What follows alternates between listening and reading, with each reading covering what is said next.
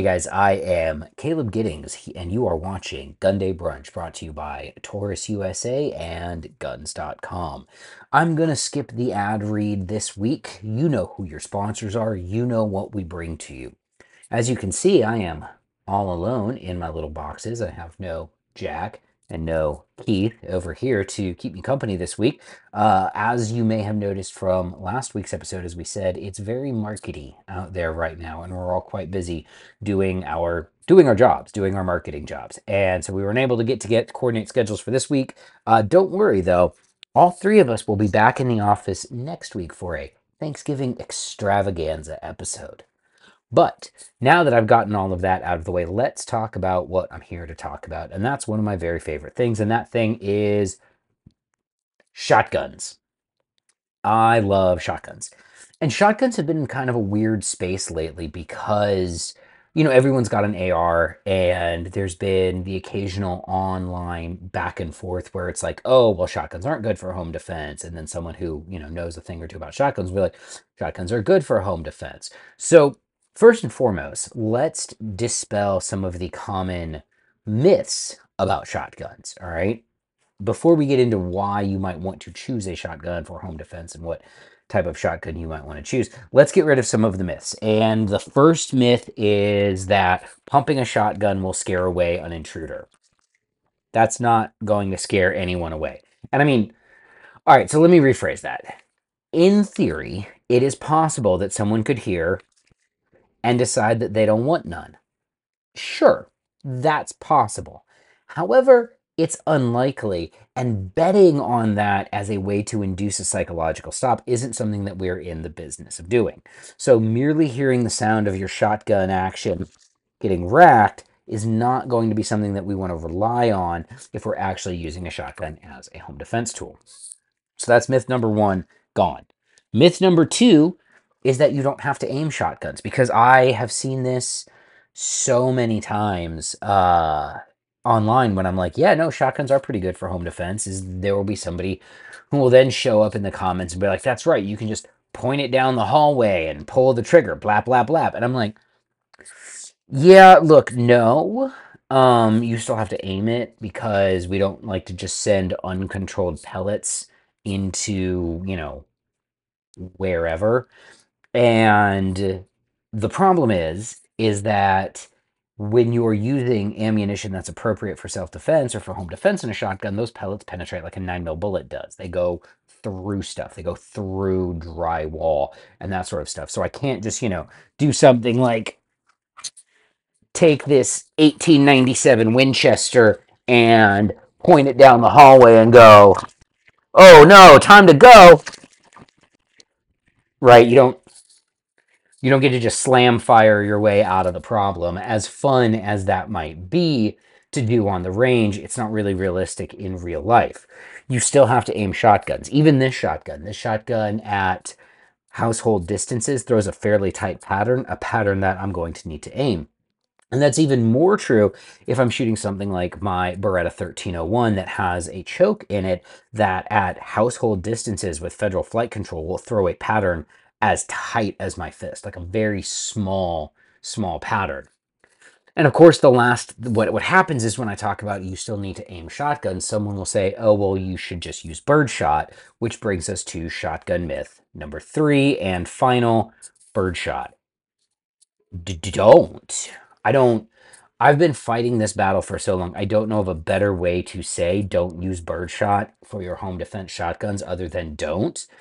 It's for killing little birds.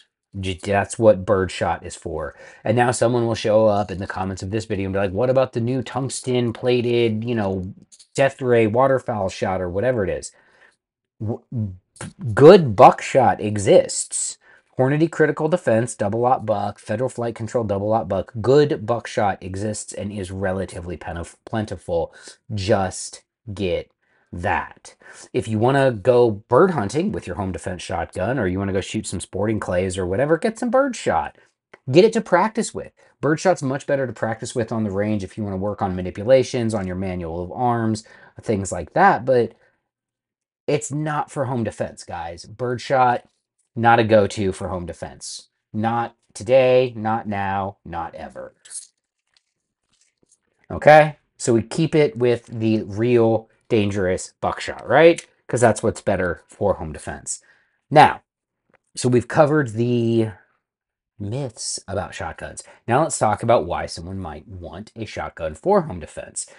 Well, one is that shotguns, like revolvers, have a relatively simple learning curve, right? So it's very easy to take a gun like this Winchester trench gun or the Mossberg Shockwave, and we'll talk about the Shockwave here in a minute, and you stick 4 or 5 or whatever shells in there, and you don't even have to like, and as long as you understand how the manual of arms works, once you figure that out, all you have to do to get this gun into action is throw it into your shoulder and give it the old, and now you have a round in the chamber. The safety's already off. You can just rip the trigger, right?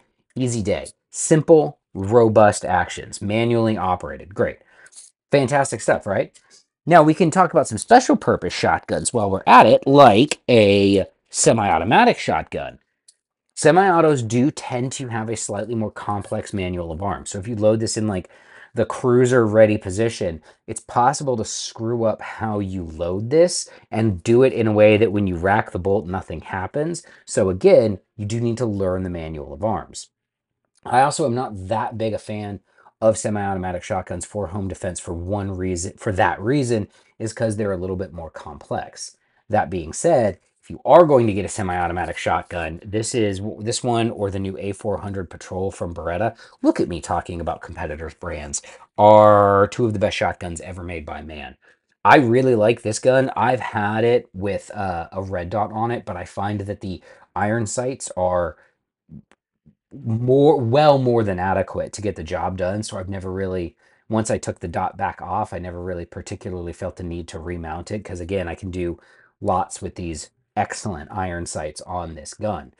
You definitely do need to aim the 1301. Again, this one is one of the ones that still has the choke tube in it with a modified choke and federal flight control. This throws a unbelievably tight pattern at, household distances. Like we're talking like hostage rescue shot type patterns at household distances. So, yeah, this actually was my home defense gun for quite some time. It was I ended up moving away from the shotgun as a home defense platform because I'm in a situation now where I definitely might need to have one hand free, and that is one of the drawbacks to the gauge is that it is a two-handed weapon. It is, you need two hands on it to shoot it. You need two hands on it to get it to work right. You need two hands on it to keep it in action. So it's a two-handed gun. If your home defense situation is such that you might need to have a hand off of the gun, you might want to look at something other than a shotgun.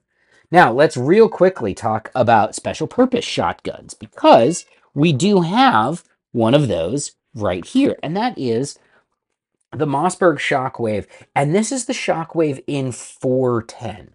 Now, I'm going to talk about why I like the 410 Shockwave here for a second. First off, it's because this is actually a one-hander. I mean, I can shoot it one-handed. I still have to have this other hand up here to pump it to keep it running, but this is light enough and the recoil is such that if I need to like blast it one-handed, I absolutely can.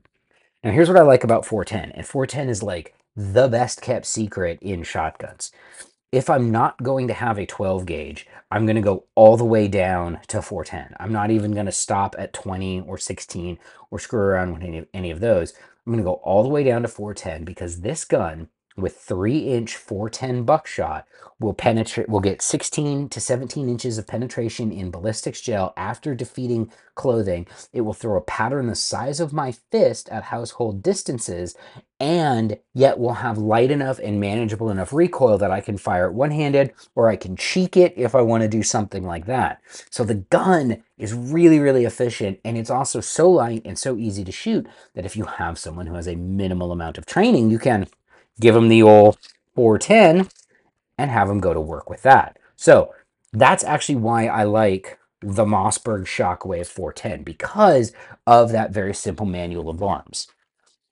Now, I don't have one here, and I wish I did. I should have grabbed one before I did this video, but I do want to talk about another option that I like just as much as the 410, the Mossberg Shockwave, but for actually different reasons, and that's actually even easier to use than the Shockwave, and that is the brand new Taurus Judge Home Defender. So not this. This is a regular judge. I like this judge. This is a 45 Colt gun. Like, I shoot shot shells. Sure, that's great. This gun is a 45 Colt gun. But the new Judge Home Defender, on the other hand, that's got a 13-inch barrel. I've patterned that at room distances, and it throws about a palm-sized pattern with 410 buckshot.